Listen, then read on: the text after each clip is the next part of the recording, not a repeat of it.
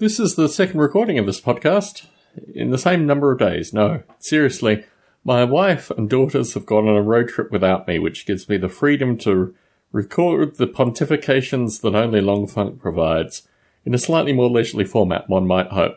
I recorded this podcast about 30 minutes ago, and something caught me really strongly, which almost made me want to stop the podcast, or at least not put out the podcast in the form that it was in initially. It required a second recording, for two reasons. I realized when I looked through my podcasting statistics that the Biota podcast still has an audience, or the Post-Biota podcast, or whatever this thing is called now. I used to make a joke about my time in the Bay Area, which was, I'm really looking forward to three things, improving three things while I'm in the Bay Area. The first is associated with fixing the pause button of my career. The second is associated with working more closely with Bruce Damer. And the third is associated with exploring the game stores that only the Bay Area offers.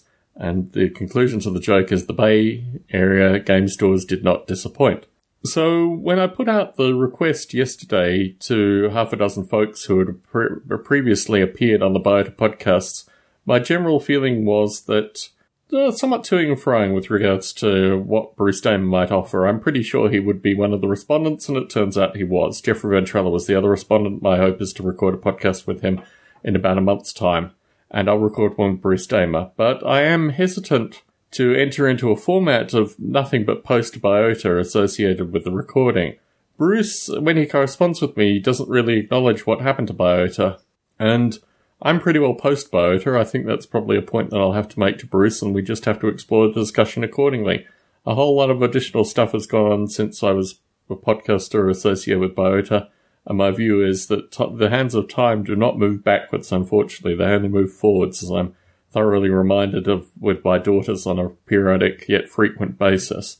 So I think it's important to actually probably set some ground rules, which might be difficult because my discussions with Bruce, even when I used to meet up with Bruce, our friendship was very much prefaced on Bruce giving these long, never-ending stories associated with what he was doing and what was happening and what was going on, and how we had connections to all these people who we did have connections with at one stage, but they've gone on to do their own thing, and we've gone on to go do our own thing, and my own thing involves two very wonderful little nearly 2-year-olds. So, yeah, I don't know how the whole thing is going to be framed, but a certain degree of interpretation. Let's just move into it with that preface, and I've already not really outlined to Bruce. I've already given Bruce an indication that we can discuss certain topics when we talk next.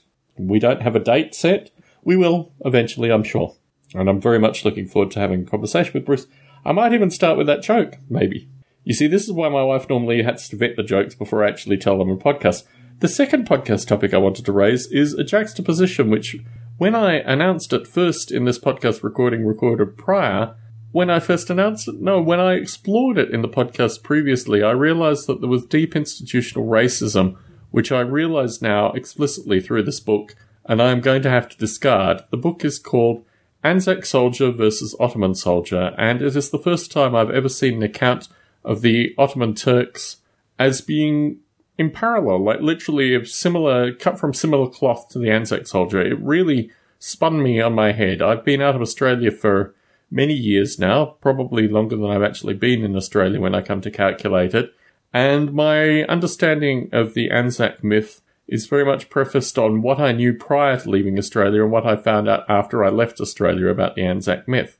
And the fact that Winston Churchill was responsible for the Dardanelles, and that in and of itself, it seems to be inextricable with all the positive, Winston Churchill rah-rah-rah related stuff. And I realised why I probably wasn't taught it when I was in Australia, because it doesn't reconcile very well with Winston Churchill's later years. The fact that he used Australians as cannon fodder. And really my sense with regards to the Anzac myth is very much that it's about how Australians were used as cannon fodder, and it continues on to this day. I don't know what the Anzac myth is like in Australia. All I know is that April 26th, which is Anzac Day, is coming up. Maybe one of my Australian listeners could drop me some correspondence associated with their thoughts on the Anzac myth.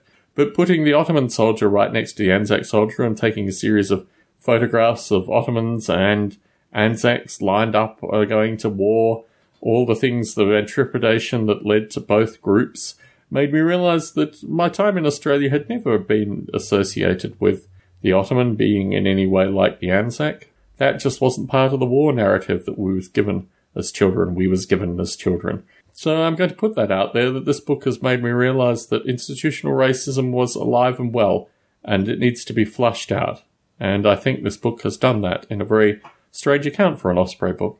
Anyway, Tom Barbalet in Las Vegas, Nevada, signing out.